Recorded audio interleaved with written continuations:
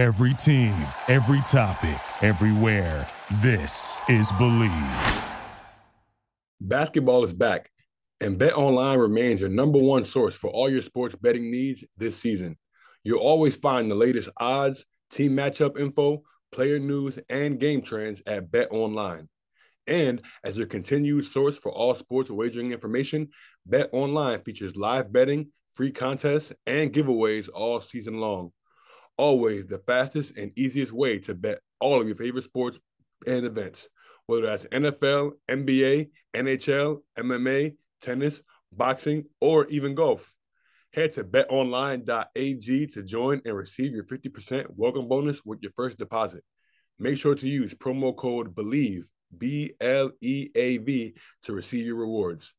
Bet online, where the game starts. Witness, this bag that I got is overpriced and you can't get this no. You in your bag now, and you ain't never been a man, you gotta brag now. And you ain't never been the type to finish last now. You made it to the NBA from a class clown. It's crazy how this shit changed. Yeah, they won't love you if you stay the same. Yeah, they won't love you if you feel your pain. You got that platform, better speak your truth.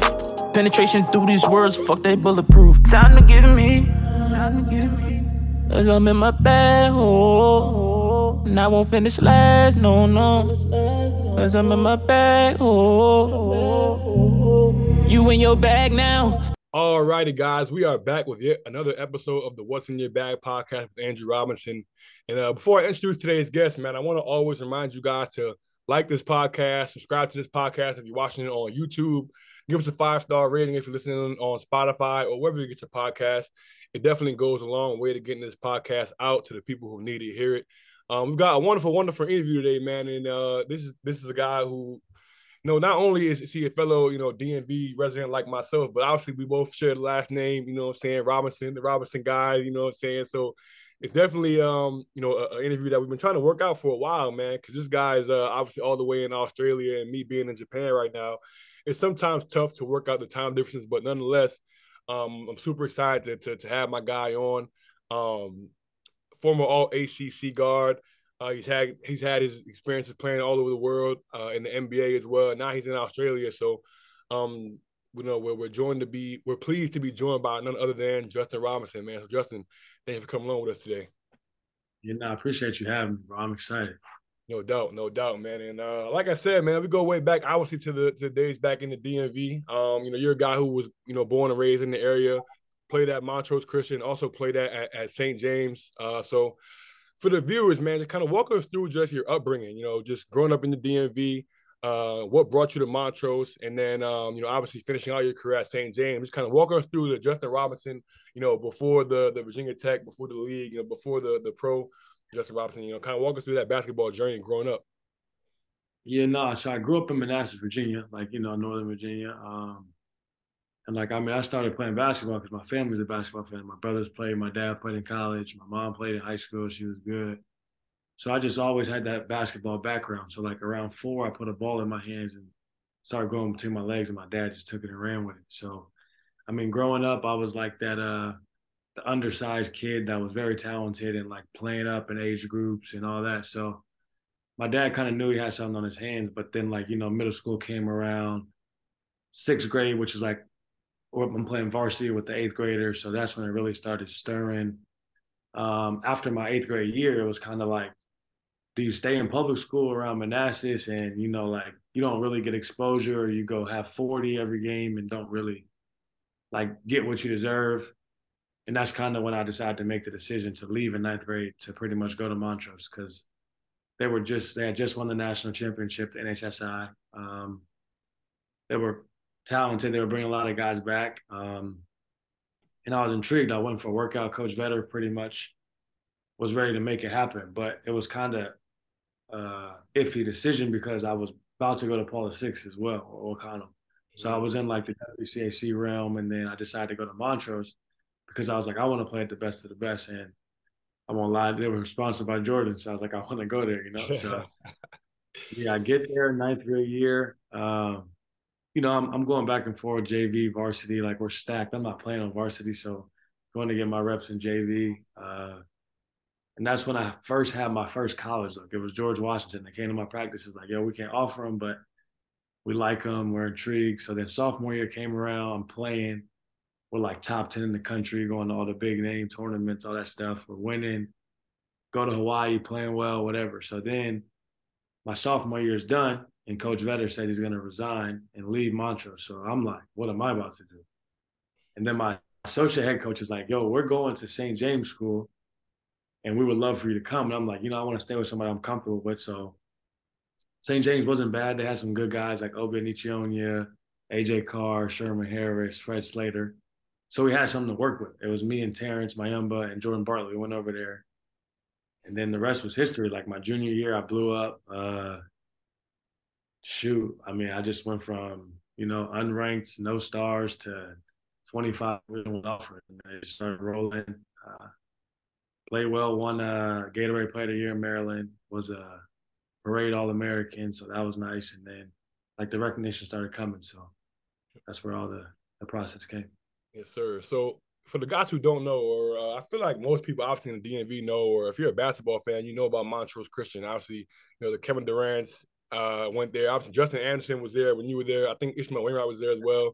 Talk about some of those guys that were just around that program around that time, because obviously Montrose has a crazy history, man, of a bunch of legends that have come through that program. So talk about just what it was like playing there while you were there, and then just, I guess, what it meant to kind of play under Coach Vetter as well for those 2 years.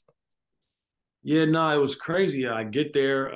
Like I said, the team was stacked. So I'm around Justin Anderson, Michael Carrera, Ishmael, Kevin Zabo, the likes of guys like that. So I'm like, yo, this is crazy. Like, we got a college team right here in high school. So, to get that bump early, try to get thrown in the fire when I'm practicing with the guys was big for me. But, I was the youngin', so they all took me under their wing. Justin was a little hard on me, tried to get me tough, and then every weekend we would go to my house in Manassas. Ish would come with me every weekend. Kevin Zabo would come with me. So, we just became close, right? So my freshman year, that was the case. And then my sophomore year, me and Ish became like brothers. So going to all that, being around those guys, fast forward, he signs with the Raptors. We're in Vegas.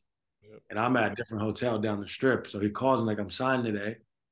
And I'm like, yo, I want to be there. So he holds up the signing so I can get there, and I'm with them to support him. I'm like, it just shows who we are. He calls my mom, I call his mom, and just those connections. I'm still close with Justin, still close with a lot of the other guys. So, just that dope experience to play in a setting like that and then play under a legendary coach and Coach Vetter was dope.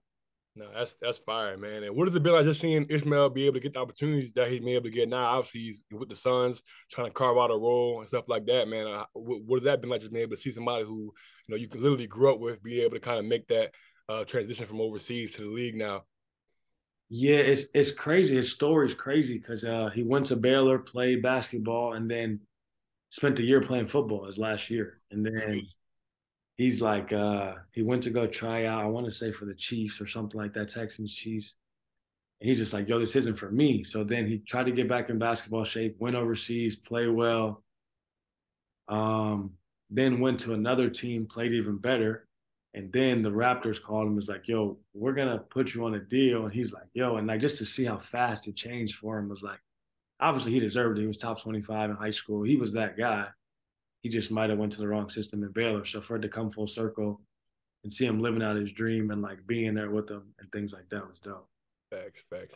Now you're mentioning, how picking a college can kind of make or break your kind of pro career. And as far as, Ishmael going to Baylor, kind of up in the air as far as, what that choice was like for him. But for you obviously you chose to go to Virginia Tech, had a great 4-year career there. Walk me through just that decision, committing to Virginia Tech, and kind of, why you decided to call the Hokies your home for 4 years in college. Yeah, no, it was hard, bro. I wanted to go to Maryland really bad. I did want to go to Maryland. And then it was just everybody expected me to go there because I won Player of the Year in Maryland. It was only 45 minutes away from my house compared to 4 hours at Tech.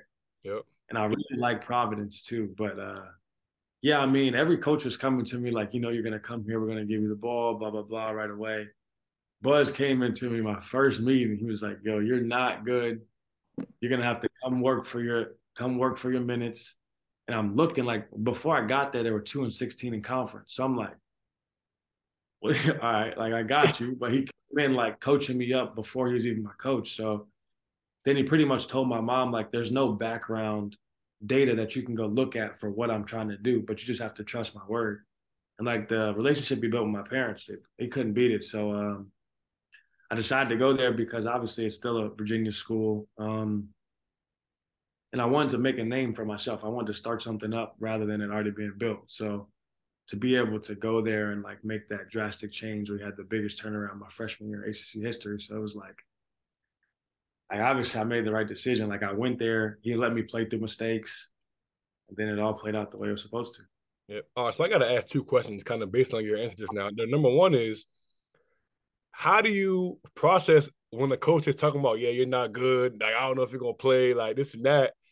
And how do you turn that to, like hearing that from the first encounter to, all right, yeah, I'm going to go play for this dude. Like, you know what I'm saying? Because most dudes like, all right, like, forget you, I'm going to just go somewhere else. Not like you had a shortage of options. So like, how did you navigate towards what because it's crazy because I had a college teammate, Quinnipiac, long story short, he was number one rebounder in the country. His name is Kevin Marfo. And he graduated for the Texas A&M, obviously where Buzz was at. He was talking about a little bit just about Buzz, his recruiting pitch, how he was kind of brutally honest, just as far as like, you know, his approach. But for you, like, I just want to get your insight as far as how you in your mind was like, yeah, I like that. I'm gonna go play for him or whatever the case may be. Because like I always like to work for my stuff, bro. Like I've always been overlooked. That's why I got the shirt on, underrated, you know what I mean? And it's just like that's just what I've always lived by. So like when he told me I had to work for it, it just became intriguing. Like not other coaches were saying I had to work for it, but his approach was like, oh, you guys are losing. It hasn't been good at Tech, and you're telling me I got to work for something. And just like how he came off was great to me. And then obviously I committed there, and my senior year we're playing Antonio Blakeney at DeMatha. And I'm killing. I go to the hole, get fouled, the ref don't call it. And he's in the stands and he's chewing the ref out. And I'm like, yo, I'm not even there at school yet. And like he's coaching me like that, like cheering. Come on, bro. That's tough. And then after the game, we had lost. I had a turnover late in the game. So after the game, I'm pissed. He come up to me, he like, we'll be honest, like y'all lost that game because of you. Like, that's not what I'm trying to hear, bro. I'm like, yo, get out of my face, bro. Like, come on. Like that's just him. He's honest. So like I knew then I was like, yo, I made the right decision. You know what I mean? Yeah. And just the relationship that he has with his guys when they're there and even before they get there, like he never switches up when you get there compared to what he recruited you. That's real. And that's super important, man, for guys who are, whether it's in college or whether you're trying to decide where you're going to play overseas, man, all that kind of stuff is important if a coach is going to be honest with you. You know what I'm saying? I think even to this day, man, you got an agent that's bringing you opportunities and deals. You're talking to coaches and they're selling you your dreams. Like, it's kind of tough to kind of navigate that. So I feel like, that's definitely credit to Buzz, for being respectful. But second question that I wanted to ask, based on your response about your kind of college choice, was like, obviously you said you wanted to go to Maryland. Like, you're a local guy, played at Montrose, Gatorade Player of the Year in Maryland, right?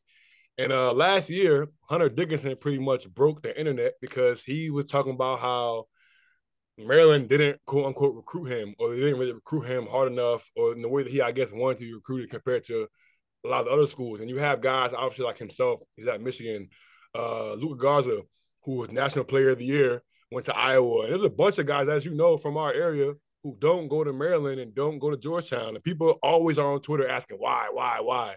So for you as a guy who wanted to go to Maryland, like, what was the deal with that? Can you speak on just like, what happened or didn't happen that didn't allow that to come to fruition? During the recruitment process, after my visit, they just rubbed my mom the complete wrong way. Like, they made a comment that she did not like. And it just didn't sit well with me. Like, I mean, I could see it on her face. She was asking me where I wanted to go. And when I said Maryland at first, it was just kind of like, I don't think that's good for you, pretty much. And then she broke down, I'm not going to put them on Front Street, what they said and things like that. But it was an eye-opener to me. And then, yeah, I guess they went around about the recruitment process completely wrong. Because obviously they were in my top 5. I took an official there. I loved it. Like, I wanted to go there, you know what I mean? Because I wouldn't say I was the man in Maryland at that time, but like I got connections in Maryland then, and then 45 minutes from my house in Virginia, like I can just mix the two together. Right. And yeah, I mean, they messed it up. I ain't gonna lie, they messed it up. Man, this is gonna hurt a bunch of Terps fans, man. But it's crazy though because it's not even just about you. But like I said, there's a bunch of guys. People look at Markelle Fultz, #1 pick in the draft, is at Washington. It's like, yo, how is it that we can't get talent? And you got Georgetown 0-20 in the Big East last year, and it's like, bro, like where's everybody at? You know what I'm saying? It doesn't make sense. And it's just like I feel like even me. I mean, shoot, like we all just being from this area, you want to see the local teams do well, and it's like, but it's crazy how the local talent just doesn't really seem to stay home, and I think that's kind of an interesting fact, man. But she's kind of move on a little bit. You guys were like you mentioned, man. You guys had the greatest turnaround, in your freshman year at Virginia Tech, and your senior year, you guys end up going to the Sweet 16, and facing up against Zion, R.J. Barrett, and those guys at Duke, and what was an absolutely crazy game, came down to the last possession. Talk about that game, man, because as a basketball fan watching that game, it was absolutely insane, man, especially with the hype around Duke, #1 overall seed in the tournament. You guys had beat them earlier in the season as well. So just talk about just that game, I guess the emotions looking back on it now, a couple of years later. Just talk me through that whole experience. Yeah, bro. Like, I mean, my sophomore and my junior year, we went to a tournament and got bumped out the first round. We ran into Wisconsin. It was a terrible matchup for us my sophomore year. Then my junior year, we go against Alabama with Colin Sexton. John Petty shoots the lights out. We should have won that game. We got cheated at the end by the refs. Then my senior year come around, and I know we're gonna be good. We're rolling. I get injured. I miss 12 games, and then I rush back to go to the tournament. So we beat St. Louis, revenge game. They beat us the year before in MSG. Blow them out. And then Liberty upset Mississippi State. So we had just played Liberty in an exhibition game at the beginning of the year. Yep. So we know what they can do when they come out hot. We're like, dang. Go into halftime, come out, win that game. So we like, oh, we going out of Cali and we're going to DC? Oh, man. We good. Like, we good. And we play Duke. We are good. Like, we are good. So we go to the game, and obviously Trey Jones is cold. They just barely beat UCF before us. Yep. Trey Jones shoot like 1 of 7, something like that.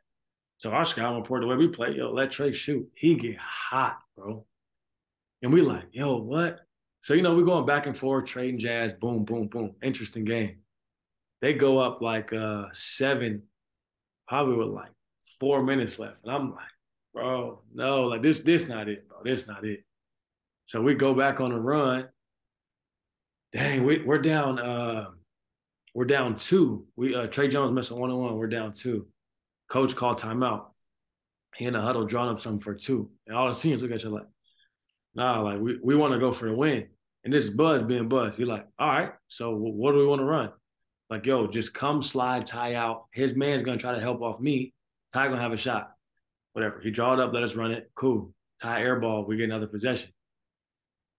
Bro, we draw up the perfect play, obviously, the little lob play. And then my boy miss it. And, bro, it was just so surreal at the moment because it's like, we weren't even like to the point we just wanted to keep winning. We just wanted to keep playing with each other. And a win meant we was going to keep playing. So we lose that game. And, like, looking back on it, it's kind of like we win that game. We're going to go beat Michigan State. And then we're going to play Texas Tech in the Final Four, which is like us. So that's an up-in-the-air game. And then, I mean, that case, you go play UVA. We beat UVA every year. We split every year. And we're like, look at it. I'm like, dang. That was a missed one. But that team was great, bro. Like, people really underestimate the team that we had. That would have been a crazy, bro. Imagine UVA versus VTech for the national championship game. That would have been crazy. When we lost to Duke, I literally told everybody. I told everybody, I said, UVA gonna win it now because nobody can beat. Like UVA has some game winners in there that was a little, it shouldn't be in it no more. But after we lost, bro, I'm like, UVA gonna win it, and that's what happened. I got kids. You can ask my teammates on the way back on the plane. I'm like, UVA gonna win it. They're like, why you say? I'm like, they just not gonna lose. Like nobody else has a game plan like Buzz does for them to win.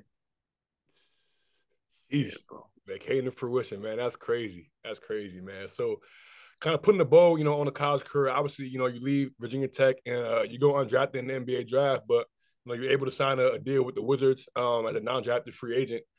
I can remember, man, like when I seen that news on Twitter after the draft, I'm like, yo, that's crazy. You grew up in the DMV. I read something that said, your family had season tickets to the Wizards growing up, and then you're able to sign a deal with the Wizards, coming out of college. So, like, what was that moment like for you, man? Like being able to stay home and kind of get your first professional experience with the Wizards. Yeah, bro, it was so crazy. So during my pre-draft in DC, the workout was kind of catered around me. And I could just feel the love. Like, you're going to college visit, you're on an official visit, everybody's showing you love.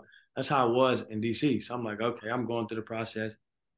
And like a lot of people don't know about the draft. Like some teams can call you and be like, hey, we want to draft you at this number, but we're going to put you on a two-way. Yep. And you can say no. Yeah. Or if they don't, they got to put you on a standard contract, whatever. So probably at like pick 41 teams was calling. And my agent was just like, we're not accepting two-ways. And I'm like, what you mean we're not accepting two-ways?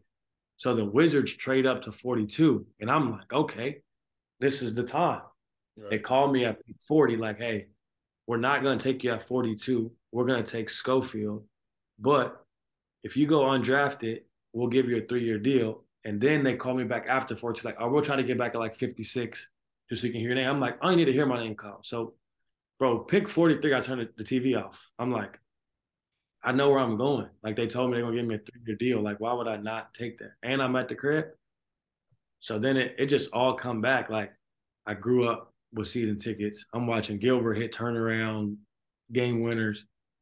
And then, just like you said in the Sweet 16, we had just lost in the building that the Wizards play in. So then my first professional game was where I lost my last college game. So it was crazy, bro. And then, like, think about it. My parents could come up to all the games. My parents could visit me in my apartment. I could go home whenever I felt like it.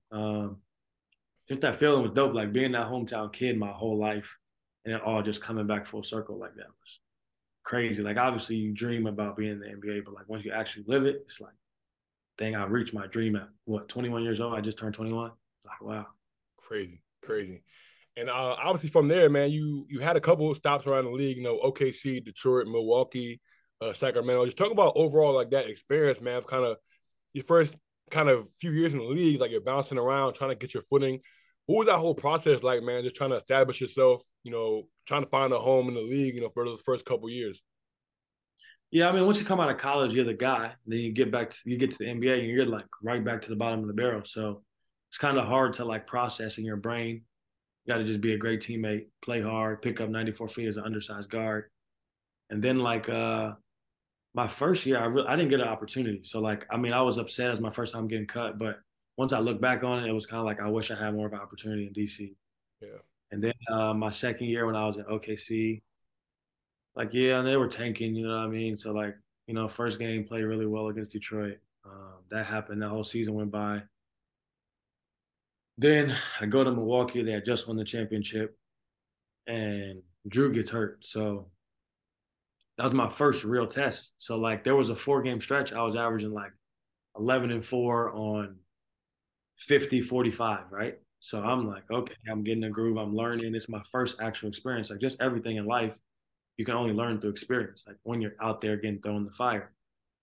So then I started building a relationship with other guys. Me and Giannis get real close. Every practice, we're going over film, breaking down stuff. Like, yo, I trust you. I want the ball in your hands. So I started playing well, started playing a lot. And then you know how it is. Like I hit a wall, like my first professional adversity wall. And it messed up my mental. Couldn't hit a shot. Literally felt like every time I won the games, my hand was freezing cold. And I swear, every first possession, it was a one more from Giannis. And just in my brain, I'm like, yo, I got to make this. Clank, just overthinking. So like my last 8 games, I probably went like 6 of 23, right? I'm just all in my head. So I do go back. I'm thankful for it. It helped me learn because I'm like, that's my first opportunity and my first real adversity in the NBA. But yeah, man, I mean, just going through that, like having the what can I say, the trust of an organization like that, just won a championship, trust of one of the greatest players in the world. It helped me realize that I belonged in the league. You know what I mean? So then that happens. I get cut from Milwaukee. I go to Sacramento on a COVID 10-day. Don't want to talk about that. Then I go to Detroit, and if you look at all my stats, every game I played Detroit, I played well. So Coach Casey, I get there. He's like, don't think I don't remember what you do to us. I'm like, okay. So I get there. I start playing 20 minutes a game, averaging 6 and 3. Like I'm doing good. And it all come full circle that time. We go play in Milwaukee. You know, Detroit probably only won 7 games at that time.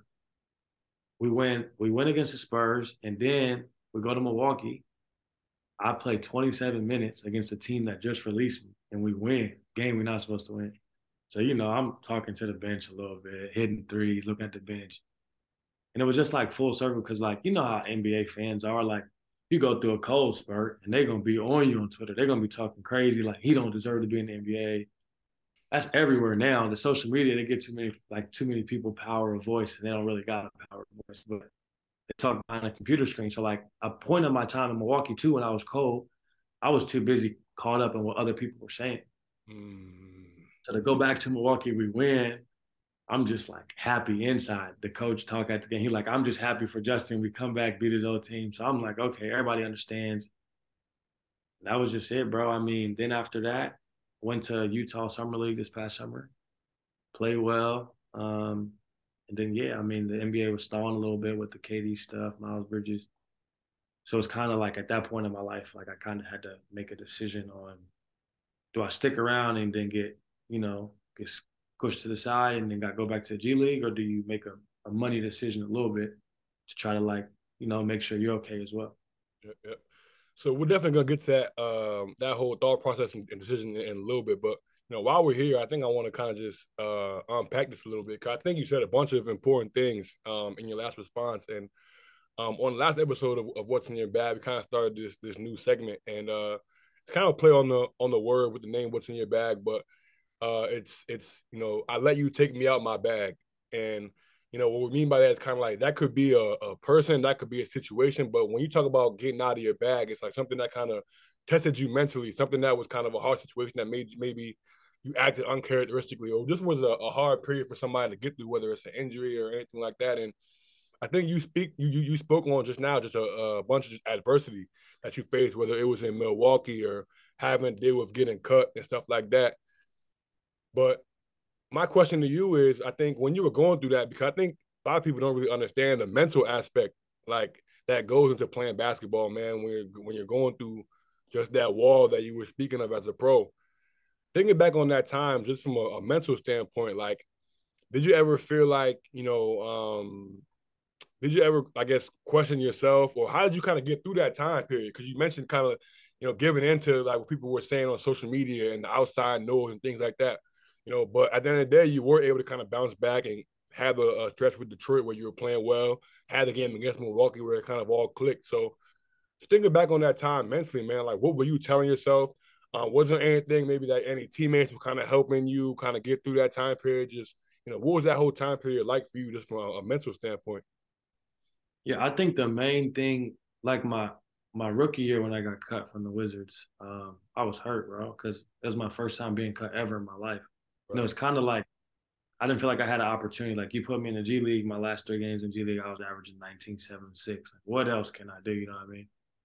So I learned that part. Like, I was like stuck for like 2 days, bro. I'm still in the apartment. Like, I'm not moving. My parents know I messed up, so they just calling me, whatever. But, you know, like African-American male, young guy, you think like you can take on the world, and like that's common. Everybody thinks it's common, or everybody thinks it's soft to say, not you need help, but like, bro, mental health is a serious thing. So like, not even the fact that I learned it then, I think I learned it more so after my time in Milwaukee to like reset my mental, start meditating. When I was in Milwaukee, I was seeing our sports psychologist. And then when I went on my cold streak, he was on vacation.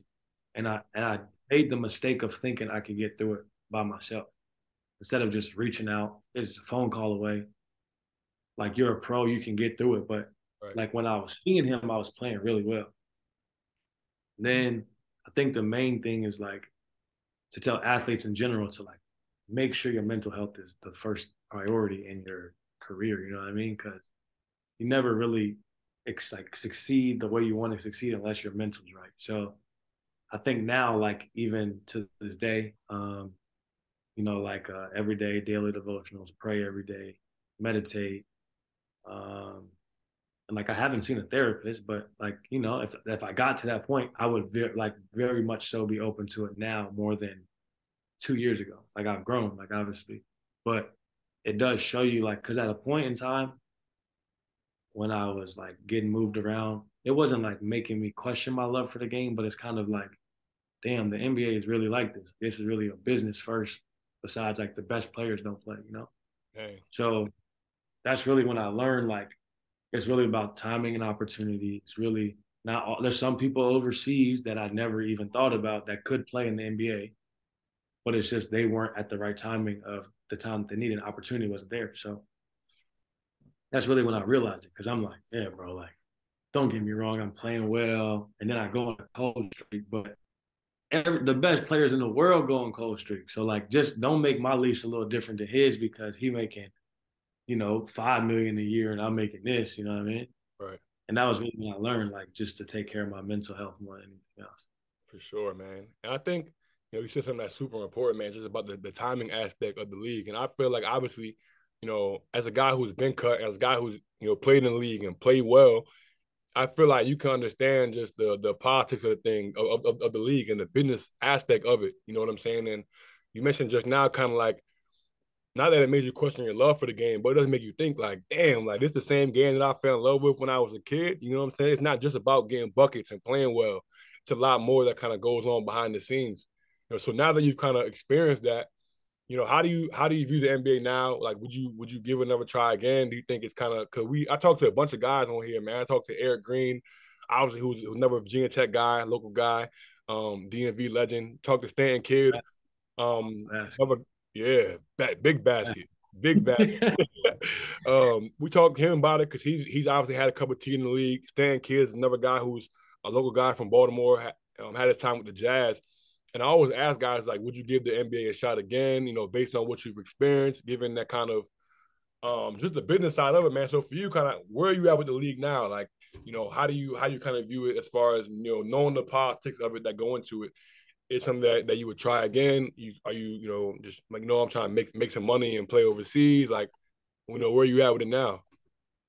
Yeah, like I was in the league 3 years in a row out of college. So there was no mistake behind that. So in my mind, obviously the goal was where I'm at now, come play quick, go back.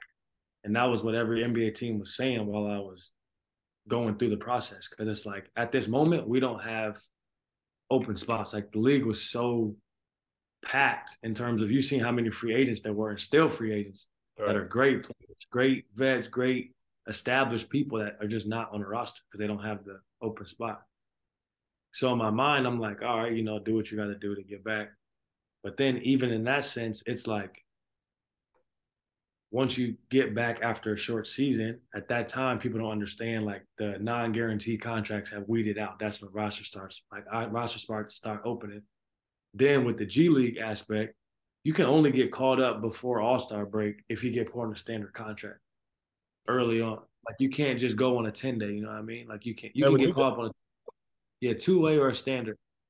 But 10 days only start after the All-Star break. So it's hard. Like that's why after the All-Star break, after the non-guarantee guys fade out, and if they don't get their contracts guaranteed, then that's when everything kind of swirl around.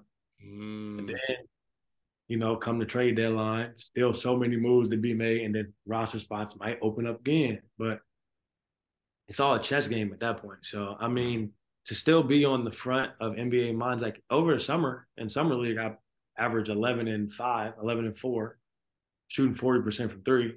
So it's like on limited minutes too. Like when I played in the Salt Lake City Summer League, was leading the team in scoring and second in assists. And then I played 3 games in 3 nights. My third game went cold, 1-10. Cool. We get to Vegas. I had to sit out. I'm like, all right, cool, I get it. Okay. Second game, play well. Third game, sit out. I'm like, okay, what's going on? They're like, we're not playing tonight. Okay. I'm like, cool. Fourth game, boom, play. Fifth game, play again, play well. So like teams are calling, teams are doing that, agents working. And it was just so like, timing and opportunity, like I said. Yeah. So that's what it comes down to. Yep. And like, don't get me wrong, we brought the question about would I go, like, I'm not playing basketball for money. Like at some point in my life, I will maybe have to go down that route. But what I've made in the NBA is very nice. You know what I mean? So I'm not gonna sit here and lie and say that.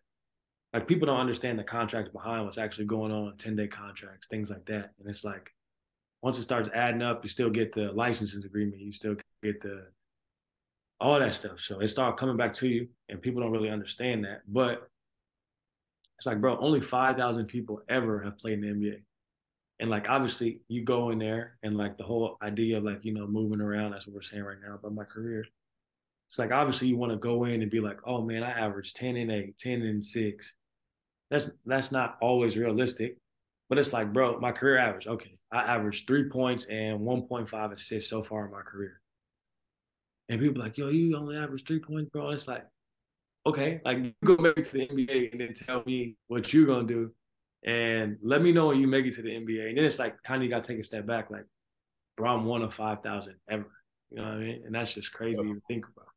Straight up. So hold on, man. I promise you. I feel like we're gonna move on in a second, but I feel like even me listeners, I'm learning a lot just from what you're saying. And so can you speak on a little bit what you were referring to when you were talking about the 10-day contracts and like how that can kind of help you financially as well? Because I feel like I've heard a little bit about it, especially last year during the COVID stuff when everybody was signing the hardship waiver, just like, yo, and then it's also prorated. Like if you've been in the league for 6 years and you sign a 10-day, it's different than somebody if you've been in the league for just your first opportunity, you know what I'm saying? So can you talk about just a little bit of the financial aspect of just, and you don't got to go into your personal pockets, but more so just like about like the non-guaranteed deals and the 10 days and kind of how you can still come up with some money by signing those.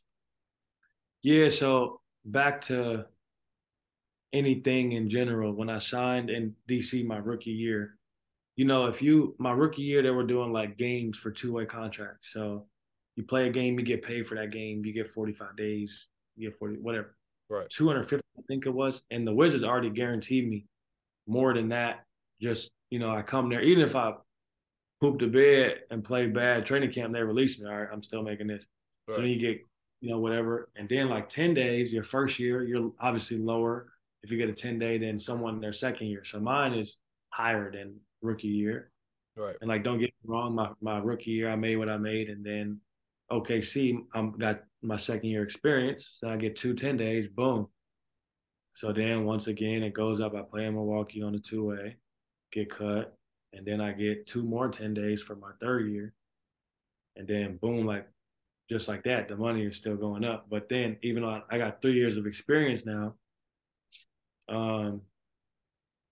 it's kind of to a point of now my standard contract, my minimum is not the same as was my rookie year. So right. It really plays a part in it, but I guess so much more to the NBA than people understand. Like that's the crazy thing about it. Like you can ask anybody from the DMV that's been through the NBA ups and downs, they'll tell you more about it. But yeah, I mean it's a lot behind it.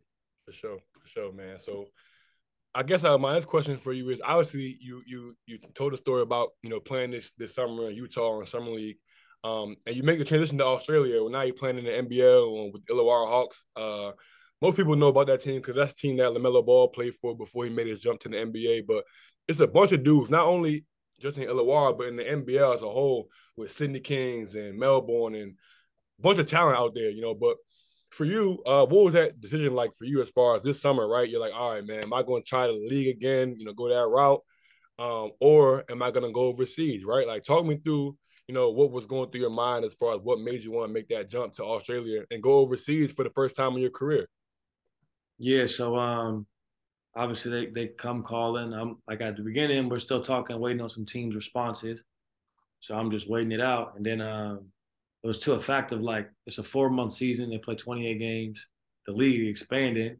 They got people coming from the league every year to the NBA that's getting drafted, lottery picks. Yep. You got your Josh Giddey, the dang guy that just got drafted by Thunder. Then you got Tate from the Rockets who came from here and then made his way back. And then you had Delhi come over here last year and then go back. And then you got my guy Jack White, you got Jock Landale. It's a slew of people, and like the league is growing. So then you see other guys that have had NBA stints too coming here. So in my mind, I'm like, don't get me wrong. I feel like a lot of NBA scouts want to come to the NBL rather than go to the G League anyway, because it's good basketball. It's growing. And there's some next stars that they're looking at. There's people in the league that they're going to try to come back. So that was pretty much in my mind. Like money kind of tied into it a little bit too. Like it was a little bit of a business decision, but also like you go play in a great league for 4 months, come back, and that's right at All-Star break. Just like I was telling you, right after All-Star break is when 10 days and the contract stuff start happening. So you go play well, your name out there, and then you go get a 10-day or a contract based off what you do. And that was really the decision-making process for me. Yeah. And then it was like, all right, I'm going against other talented guards that I've played against in the NBA, things like that. So it's not like I'm just going to some rinky-dink league to chase the money, because I never did that, you know? Right. Then, like I said, you could be in a lot of worse places than Australia, especially where I live. I live on the beach, so it's like nice weather, nice vibe, the people in Australia are loving. And then you get to experience something, you know what I mean? Like I was just more nervous about the long flight. That's all I worried about. Everything else is gonna take care of itself.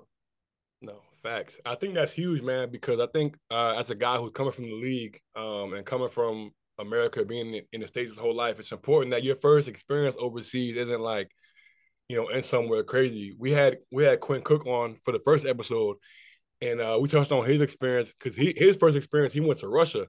He was playing for Lokomotiv. So like, and I think he lasted for, I think maybe like a couple weeks, and then he ended up going home. Just like, because for people who don't know, playing in Europe is definitely not like, it's not what people think it is. Like it's a completely different game, coming from the NBA and American style.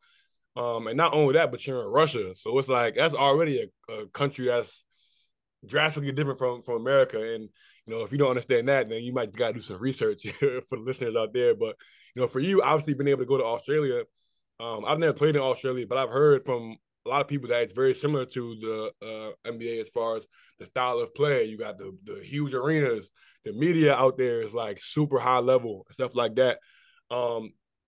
And then, like you mentioned, you're in a great place as far as location wise. Kind of off the court, not from a basketball perspective, just how was that adjustment period, for you getting to Australia, and just adapting to life over there when you first got there?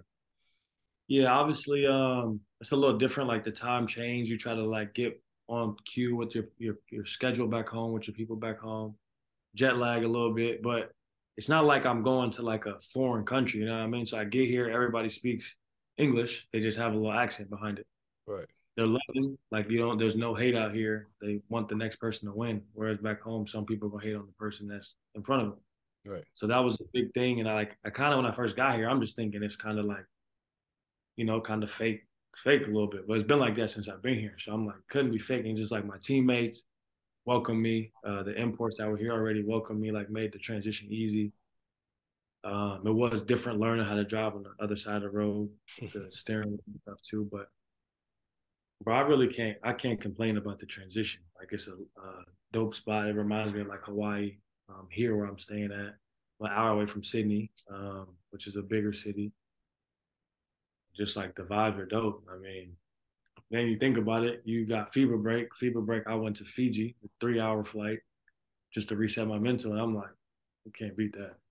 That's fire. That's fire. Yeah. For sure. I got to make it over to Fiji too. I'm over here in Japan. We're on that same side of the world as you, but not necessarily as close. But I definitely got some destinations, Bali and a couple other places over here that I want to check out for sure. For sure. So obviously on the court this year, man, obviously, first game of the season, you end up getting hurt and you tear your meniscus, and they announce that you're out for the season. So, obviously, what has that been like, man, just trying to deal with that? Because I know for you, it's probably, as any basketball player, it's definitely less than ideal, going through an injury. But, obviously for you, your first experience overseas having to deal with the meniscus injury, like, what's that process been like for you so far? Yeah, no, it was crazy, bro. Third quarter of the first game, I go up for a jump shot after hitting the ground. My knee just lock out. So I'm like, all right, take myself out. I'll never do that. So went to the locker room. They like tape me up, do the ACL test. Cool, everything cool. So I go play the rest of the game. Cool. Wake up next morning. We got off, so I'm not doing nothing. Next day, we got walkthrough. I don't go through walkthrough, but after I work out, feel good, cool. Next day we got practice. I'm going through the warm-ups. I make one cut and it feel like it did in the game. I'm like, coach, I got to sit out. Go to the doctor, get an MRI.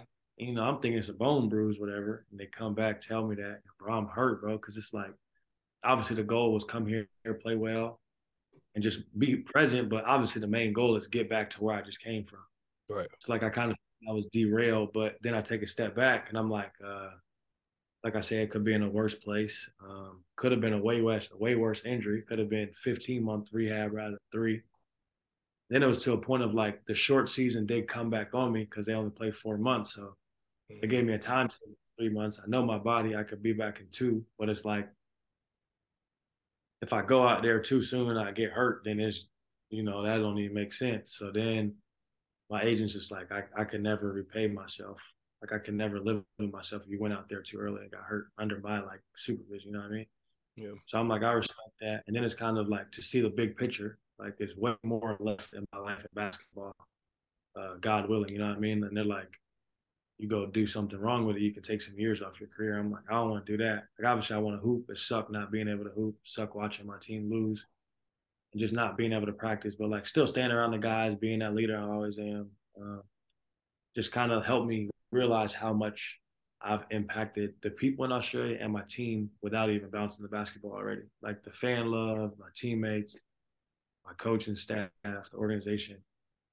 It's been cool, but obviously like my first professional injury is scary. My knee, how I play, shifty, fast pace. I just got scared at the beginning, but now like way ahead of schedule, 6 weeks today, out the brace, box jumping, jump shots, all that. Like I'm cool. Like I'm obviously not doing lateral stuff, but the rehab's going good. So obviously I'm grateful, you know what I mean? Could be way worse, like I said.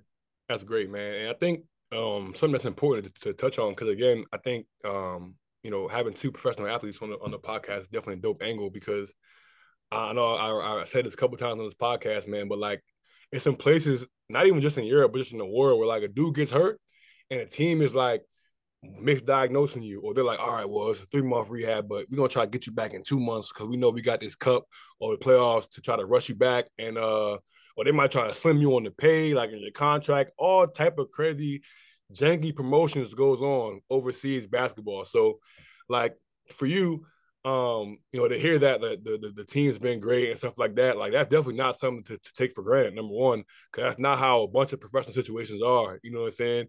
But can you just speak on that whole process, like on just kind of like, you know, yeah, this from a professional standpoint, man, to dealing with the injury now, because you got other stuff to worry about on the back end, you know what I'm saying?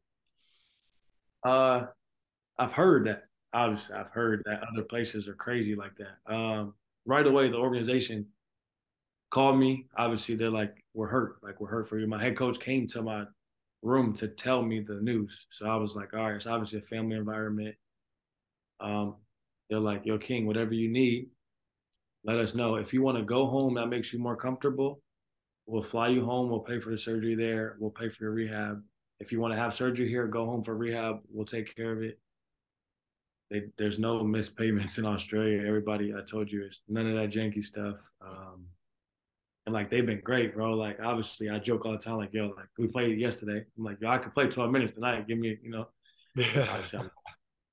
Just like it's the organization, bro. Like they never have tried to rush me to anything. They never try to make me make a decision. They're like, with the meniscus, bro, like you need to try to repair it regardless, because you're gonna play this game for a long time, and we would never try to rush you back or never try to do something based on if you sat out 3 more weeks compared to this operation to save you 5 years in your career. That's what you're doing. You're gonna do that regardless.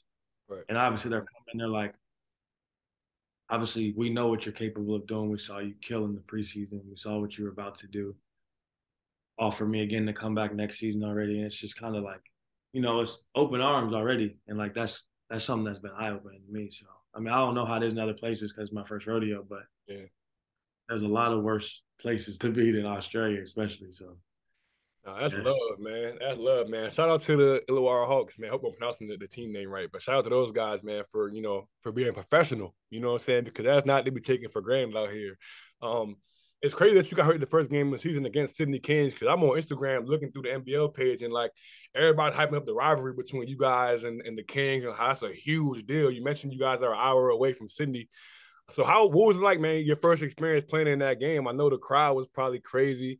I know obviously like, you had the injury, but outside of that, what was the environment like, the hype around the game and stuff like that, playing in that game against the Kings, who Yeah, obviously bro. are defending champs. For people who don't know, they won the NBL last season. So, they're a big time team.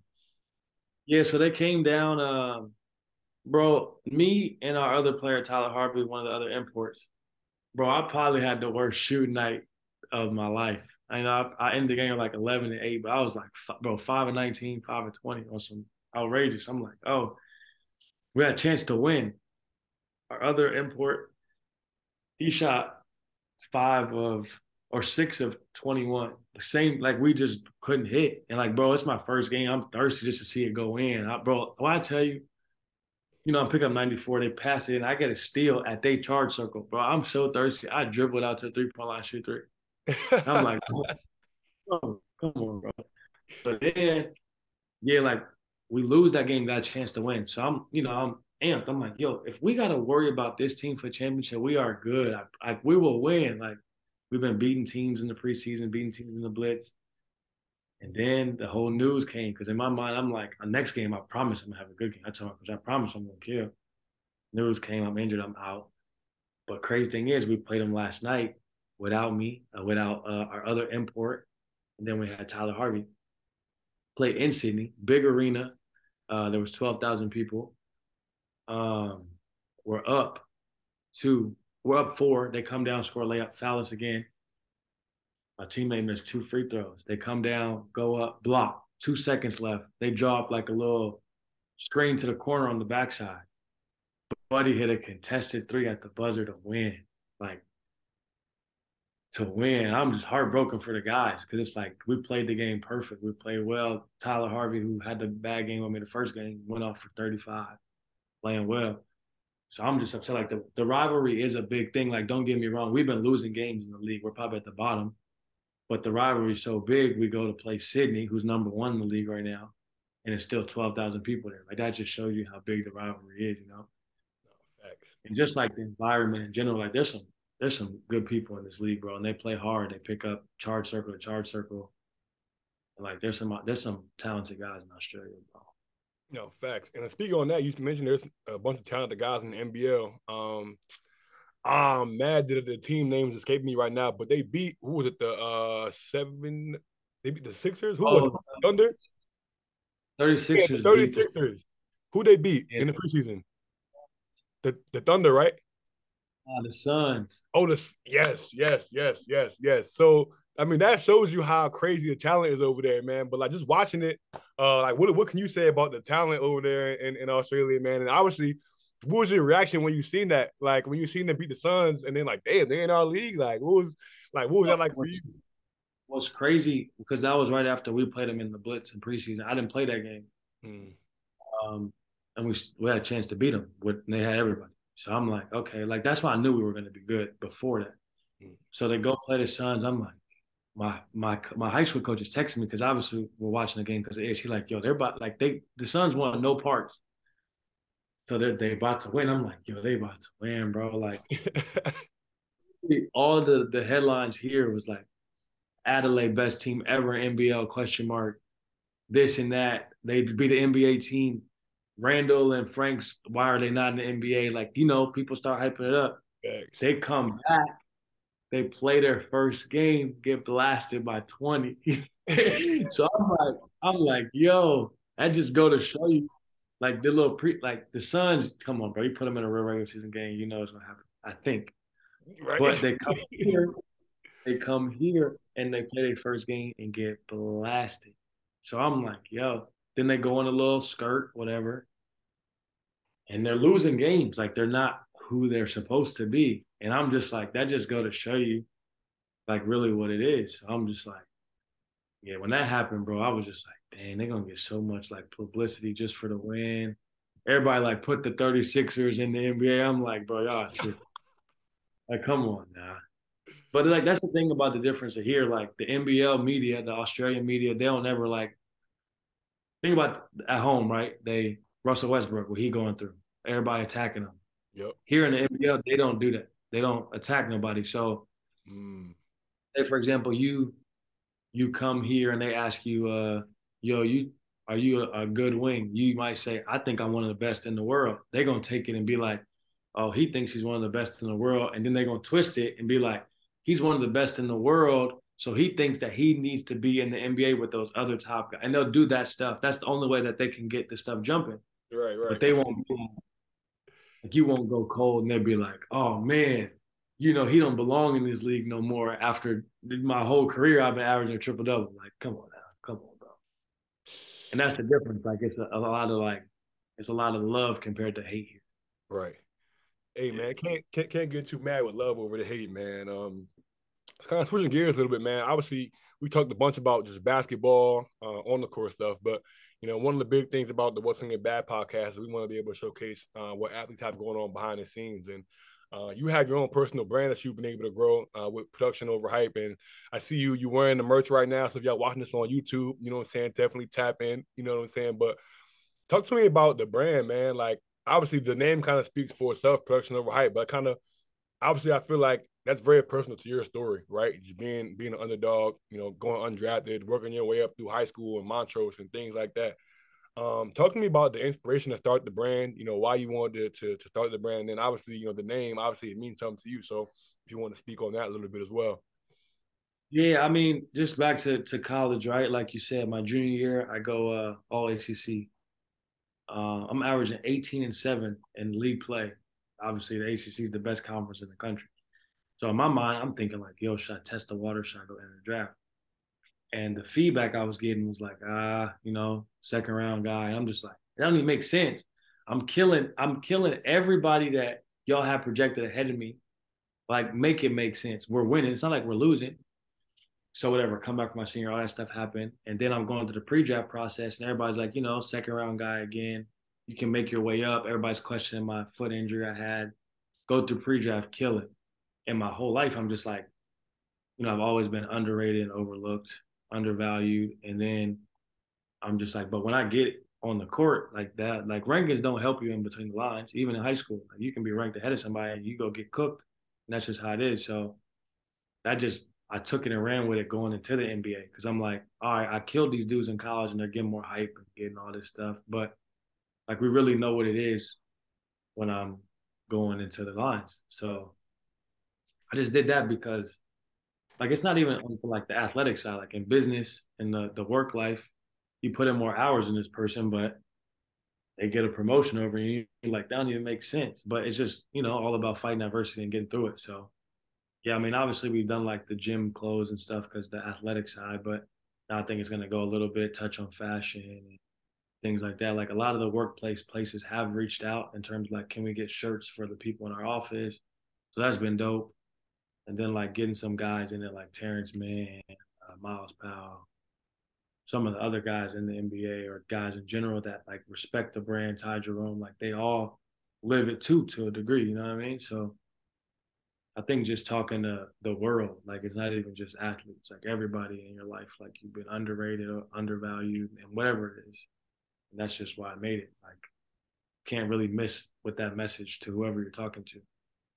Facts. And I mean, you mentioned like seeing guys like Terrence Mann and Miles Powell wearing your stuff. I see you guys got NIL athletes now and stuff like that. Like, what has that been like for you, man, to see the brand grow from something you started kind of as a personal mantra to something that now like people are recognizing, around the world? Yeah, I think it's dope, bro. Like just going through that process. Obviously blessed to do it and then have the ability to do an NIL thing or to be able to like expand the message and get it out there, like just hiring a media team. I have that now. So to be able to go about the graphic designs the right way, the marketing and things like that, like it's just been pretty much not even out the garage, but you know what I mean? Like it's not really much calculated behind it at the beginning. So to see it grow and then actually put in my money into it now to try to get it to grow even more, I think it's going to be good. And that's what I'm excited about. Like obviously it's a little, not hobby, but You know what I mean? Like, it's fun. Like, I get to design the own clothes that I wear. And I think that's cool. Facts. So like, what's the vision for the brand kind of going forward? Like, obviously, I feel like, you know, as athletes, we're always putting our craft first and foremost, always. And I know it'll always stay that way, but it's kind of like now, given the injury, you kind of have a little bit more downtime where you can kind of maybe focus on it, or, you know, put some more ideas into it. So, you know, for you, like, what's the vision for the company, for the brand? Like, if you could be like, all right, you know, 5 years from now, this is what, you know, I would want it to be looking like, or, you know, just kind of some ideas that you have, like, you know, what does that look like for you? Yeah, I think obviously like the cool thing about where my mind is going is obviously there's so many shops and stores that are opening up like vintage styles, resale styles. So like obviously it's not a designer brand, but maybe a pop-up shop there or put it there. And then like I want to do like visits to high schools or not maybe even college level and just talk about the message and then do things like that. Obviously like turn it into a charity to give donations, like my next thing on my mind is when I get home, do like a back to school thing over the summer, Christmas stuff, handing out stuff to the homeless people, and just do it under the brand. Just like not even to get the name out, but just kind of it just tells who I am. Like I'm a loving person. I want everybody to win, and then with that, just handing out stuff and get the shirt off my back, and that's why really the apparel stuff is cool to me. For sure, man. That's dope, man. So, shoot, man, if y'all listening to this, man, make sure y'all tapping into production over hype. You know what I'm saying? Tap into the gear. You know what I'm saying? You know, give them a follow. We're definitely gonna be tapped in to see where that goes, man. But kind of on that same level, man. We're gonna get into our match and mismatch segment, and this is kind of a fashion segment that kind of started. And for the match segment, right? Just a couple questions about, you know, some fashion stuff. Number one, obviously you're in Australia now. I'm not really sure, you know, what the fashion is like out there, if they got some steppers out there in Australia, man. But is there any fashion trends in Australia that you've seen, or the way people dress that's maybe different, or something that you like? You're like, all right, that's a little swaggy. Like, you know, what's it been like out there for you so far from a fashion standpoint, or kind of some trends that you might that you like, or if there isn't any, that we can speak on that as well. Yeah, I mean, the thing is, I wouldn't say they're ahead of the US, but a lot of the stuff that is coming back in the US or a lot of the stuff that people are getting into, like they're wearing here in Australia, I wouldn't even say is, like they're fashionable, but like it's just their everyday wear. But we're like, oh, that's fashion. And like people here, wear it out. They do the little bag on the shoulder, chill, walk around. Yep. Wearing a sweater with the collar under it with the short shorts, a little high sock a little bit, scrunched up. I'm gonna take that for sure. That's gonna be a tunnel pick for sure. I do got that one. Okay. I mean, it's cool to see like the difference. Like obviously not like, you go to Europe and you see that fashion like I think they're ahead because that's what we try to copy now at home. But they do got a little bit over here, bro. Like, but it's so Americanized here, so see nothing too extreme. Yep.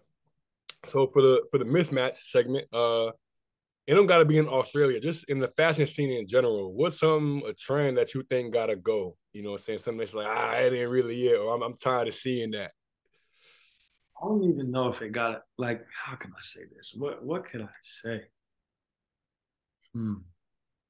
I think just cause you wear designer don't mean that you got fashion. You know? Like just cause you spend a lot of money on clothes don't mean you know how to dress.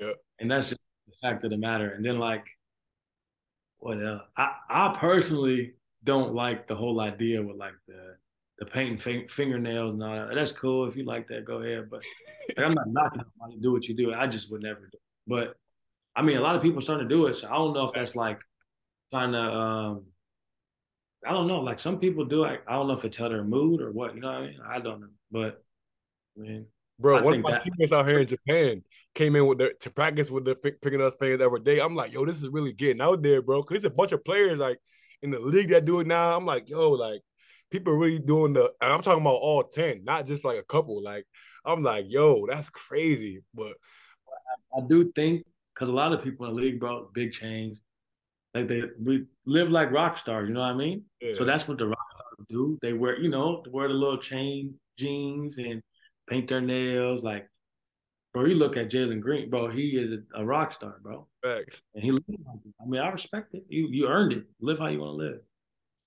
But yeah, Nah, yo, it's funny, bro. We've Bro, we had 3 people that said the same thing. So my boy Hamidou Diallo, we had him on for episode 3. And he was like, man, I hate when people dress. He said, yo, he called it the mannequin challenge. People be doing the whole designer fit. He said, yo, man, we call it the mannequin challenge because we were trying to dress like mannequins with the Gucci, Dior, whatever the case may be. We asked Terrence Mann the same thing last week, and he was like, yeah, bro, like that designer trying to throw on all the designer is not fashion for real. So it's funny, man, that like I feel like you're the 3rd person to come on this podcast and say that. You know what I'm saying? Like that the designer Joe. Don't get me wrong, bro. Like, so I've gotten to the idea, like, I like waking up in the morning and picking out my outfits. Like, I like making my own stuff. So there was a question that I got asked, like, yo, if you have a stylist, is that really you having swag or is that them having swag? I'm like, man, that's a good question. But then also I'm thinking like in the NBA, it is hard to pack or have like you think in your mind 82 games. That's a lot of outfits. So, I mean, it does make sense. But at the same time, like even when I was in, I'm like, I want to make my own stuff because, you know, I feel like I like fashion. I like doing whatever I want to do. I like waking up like, damn, I just put that together like that. And I don't look good. But and I get it, but I don't, bro. It's hard. Like that's crazy you brought that up, bro. So I asked Terrence Mann the same thing because he has a stylist, and I was asking like, yo, like, what's your take on the whole stylist, like not stylist, like what's the bad? He was like, man, yo, look, I'm a business, you feel me? Like I'm trying to like, I'm working with brands or whatever, and like obviously your stylist is obviously putting no input, but you still have a say in your fit. You know what I'm saying? So for you, like, would you ever have a stylist? Do you think it's kind of like not for you? Would you ever kind of consider it? Like, because I listened to a bunch of interviews, man. I'm listening to D Wade and Melo. They're talking about their stylists that they've had throughout their career. So I'm like, damn, because I'm not gonna lie, I was once that person. I'll post a flick on the gram, but yeah, no stylist. Like I'm styling myself. You feel me? But then I'm like, damn, D Wade had a stylist. Is it like, you feel me? I don't know. Is it a bad thing? Like, where do you kind of stand on that whole thing? I don't think it's a bad thing. Like I've had people that I've had source stuff for me, go buy it, pick it up for me. Who Terrence is actually with before her and Terrence blew up. We were all in a conversation together about, you know, getting in the trend, the stylist and all that. And I didn't go through with it. And then boom, Terrence and Mary, they blow up. My boy Jules set that up. And then bam, like, cool. I'm like, I'm happy for you, bro. You know what I mean? Thanks. But then people like hit me up all the time, like, yo, like, can I be a stylist? Let me style you. I'm just like, I'm not at that realm right now where I do want to have a stylist. Like I say, I like waking up and putting my stuff together. Okay. So I mean, I don't knock nobody with a stylist. You know what I mean? Like it could, like, it's not even like they're trying to flex, but at the end of the day, you could see it from the outside looking in, like as a flex. You know what I mean? Like, dang, he got a stylist, bro. But like, the players that's doing it, they don't look at it that way. It's easier for them to do about it. Right. For sure. So like, to answer the question, I wouldn't be against it. Okay. All right. So not now. Maybe later on if it if it dawns on you. I got you. So how would you describe your personal sense of style? Like how would you describe, the way you dress, you're throwing your fists together. How would you describe that? It all depends. I wouldn't even say like trendy, but I do like I got a whole bunch of shoes. So when I just throw stuff together, it like I see stuff on the internet and I'll be like, I want those pants. I buy them. And then when they come in, I'm like, I just look at my closet and be like, all right, well, I match with that and I wear it. And like, don't get me wrong, I got a wide variety, not wide, but enough variety and style to, I'm gonna dress up this day. I can wear a suit and tie, or I can put on some street fashion, or I can go put on some plaid pants with a designer shirt and, style it that way. It's like just my mind when it races of what I want to put together is cool. Like, don't get me wrong, I don't like talking about myself. It's not gonna be like, yo, I'm swaggy, but I mean, you can go check the IG out. Let me know, you know what I mean? Okay, heard you. So, I mean, you mentioned it kind of a little bit earlier. Like, I feel like even just watching it, bro, like it's crazy just watching league fits. Like the NBA, has become a literal like fashion runway, bro. Dude just putting on fits as if they in, fashion week in Paris or Milan or whatever, and it's like a legitimate thing. Like, so for you, when you was in the league, like, did you feel that pressure to like throw on fits coming through the tunnel? Like, was you watching your teammates? You feel me? Like, damn, he putting it on. I got to throw something together, or like, what was that like? Oh, for sure, something known because it's like, don't get me wrong. The bad thing about the league is some people don't know how to stay in their financial lane. Like, stay in your lane. Don't compete with this dude up here if you're right. Like, don't do that. Yeah. So, like, don't get me wrong. My rookie year, I'm with John. He come in with the AP on, the chain. I'm like, hey, five. You know, let me borrow that, bro. Like, let me borrow that. You borrow that for a night. Like, yeah, I got you, rook. And that's my vet. Cool. Never did it, but just to, like, mess around like that. Like, bro, my rookie, I ain't going to buy no AP. Like, come on now. But it's not pressure, but you do want to have something on. Like, some people just go in janky, but don't get me wrong. The whole fashion statement stuff is like, I feel like once you're established as a fashion person in the NBA, you can wear something and they're going to hype it. But if it's somebody else, that's when they're going to be like, yo, what is he wearing, bro? Facts. You've seen it. I ain't going to name drop, but you've seen it, bro. I ain't name drop, but you've seen it for sure, bro. What you wearing, bro? Nah, facts, bro. I also think when it comes to the league, too, it depends on where you're at. Because like, let's say you play for the Lakers or the Clippers, right? You went LA. I feel like there's a lot more flexibility with what you can wear because it's LA. So even if it's outlandish and crazy, it's like, all right, well, that's kind of how they do it in LA. But if you were to wear that same fit in Philly or DC, they're like, what is you wearing, bro? The comments going to be like, we don't do that in DC and we ain't wearing that in Philly. Like, they on your head for real. It's not, you don't got as much of a pass in what you put on. Yeah, see, that's why the tricky part is if you ever look at how the style goes, obviously city to city, it changed for those players because it's like, all right, I'm in Miami, let me go put on something floral and swag it out. Or shoot, now I'm in Milwaukee, it's cold, I got to bring out a fire Montclair puffer or something. You know what I mean? Like, it do go based on location. It's like based on the vibe of that city. Because you go to New York, you got to put something on because you walking off the bus, going to the bus and to the game, it's going to be cameras there. Right. Or like, especially when I was in Milwaukee, we winning. So it's always going to be cameras around. They always going to want to film Giannis. They always want to take pictures of Giannis. And, bro, like, the relationships you build through all that stuff is cool. I ain't going to lie to you. It's dope. What's been some of the dopest moments or kind of experiences just from all that? Yeah, I mean, college, I get injured. IT reaches out to me, slow grind. I'm watching his documentaries while injured all the time. He's supposed to get paid. Boom. Stuff happened. My rookie year, that's my vet. I'm like, yo, it's crazy. Full circle. We became close, still talk to this day. I got here to Australia. He texted me, hey, killer, do what you got to do. I'm like, okay, that's our relationship. Also, my rookie year, my vet was John Wall. Boom. Like, you from DC, you watching John Wall coming to the Dougie. Boom. Cool relationship. Me and Brad, cool to this day. Every time we play, if you watch the cameras after the game, we're always talking. Then I go to OKC. I play with Shay and Ty, who I played in college, and Shay is Nikhil's cousin, who I played with on my team. Those relationships, cool, boom. Get to Milwaukee and making a relationship with those dudes, they just won a championship. You learn from Chris, Drew, Giannis on the go all the time. Then you learn from vets like George Hill. They're just trying to teach you the ropes of how to stay in. So, like, just to be able to, like, I'm in Summer League in Vegas and walking through, and all the people that stopped me or all the people I know, me and my mom got back, and she's like, yo, I don't think you understand how many people you really know and, like, how many people you have respect for. And at the point, like, as a hooper, if you get the respect from the real, you know what it is, you know what I mean? So that's really what I'm happy about. Like, if I see Giannis after the game, we're going to say what's up. And, like, we built that relationship. So that's just what it is. Text Drew, text whoever from the Bucks from last year. Then crazy thing, all full circle. Again, I go to Detroit. 3 MAC guys with the school that St. James is in the conference. Me, Luka Garza, and Sadiq Bey, all on the court at the same time, playing on the same team. We played each other growing up in high school, just like that, DMV. And then, they got Troy Reaver out there.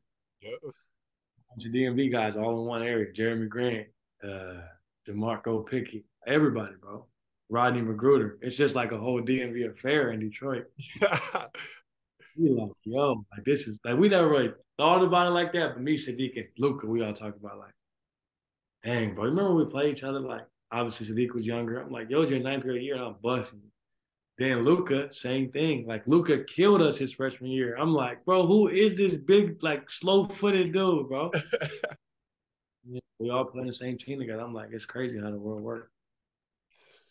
Man, that's crazy, man. And I literally feel like we could chop it up all day, man. But I think that's a perfect way to leave it off, man. Just talking about obviously just the full circle moment, you know what I'm saying, coming from the DMV, making it to that level, man. And I think it's just a testament to, number one, just the area that we come from, man, and the talent and the level of hoopers, man, that are able to play at the highest level. You know what I'm saying? And it's definitely been a pleasure just to be able to follow your career, bro. You know what I'm saying? And see where you've been able to take it from our area. You know what I'm saying? I know you, like I said, you just getting started with it. So, we'll obviously be continuing to chop it up and follow your career, your journey, man. This has been a dope experience, man. Definitely keep doing what you're doing. You know what I'm saying? And last question that I got to ask you, you know what I'm saying? We always do this, on the podcast. I took this from the guys over at All the Smoke. Who is one person that you would like to see us have on the What's in Your Bag podcast? And whoever you say, you got to help us get them on. You know what I'm saying? So it could be a hooper. It could be a person outside of basketball, whether they're, somebody in the fashion and stylist industry, somebody who you think is doing dope stuff, man, that you think could provide some dope insight to the audience, man. And, who would that person be? Let me think. Give me a second. I kind of want to go to like the business side of stuff. Probably Julian Aiken, Bryce Aiken's older brother. That's who I was talking about, Jules, that had the whole thing set up with Mary and Terrence, and then works for the boardroom and all that stuff. So he has his life on track. He gets it, bro. Like he used to hoop in college, and now he's like in that business land. Like he has his life going right now. That's dope. And the crazy thing is, bro, I've come across his page a couple of times, people tagging him and stuff. I'm like, damn, who is this? Like, so I definitely seen him. He got some motion for sure. So now I'm definitely gonna tap in with you after this so we can get that set up. If you could pass along contact or anything like that, so we can get him on here. I think that would be a dope conversation for sure. You know what I'm saying? But nah, man, like I said, definitely just want to wish you the best of luck, man, on your recovery with the meniscus. Like I said, I know you're gonna, come back, killing. You know what I'm saying? So. And again, thank you for your time, man. This has been a dope conversation. And once you get back healthy, man, we gotta do this again sometime, man, and just see how, what the next full circle moment will be, coming for your career, man. So definitely proud of you, speaking for everybody from back home, man. And like I said, can't wait to see where you take it next. Blessings, bro. Appreciate you having me. Always love, bro. No doubt, man. And for all you guys listening, this has been another episode of the What's in Your Bag podcast presented by Bet Online. Make sure you guys are liking this podcast, subscribing to this podcast, giving us a 5-star rating, man, because we're dropping gems on this podcast, man. So as y'all can see, y'all don't want to miss what we're talking about. So make sure you definitely tapping in. This is going to be Pub Tay on the outro. Make sure y'all streaming his music. He's one of the hottest artists out of DMV, man. And that's all, folks. Until next time, peace. This has been another episode of the What's in Your Bag podcast presented by Bet Online. Been a man, you gotta brag now. And you ain't never been the type to finish last now. You made it to the NBA from a class clown. It's crazy how this shit changed. You in your bag now. Thank you for listening to Believe. You can show support to your host by subscribing to the show and giving us a 5-star rating on your preferred platform. Check us out at Believe.com and search for BLEAV on YouTube.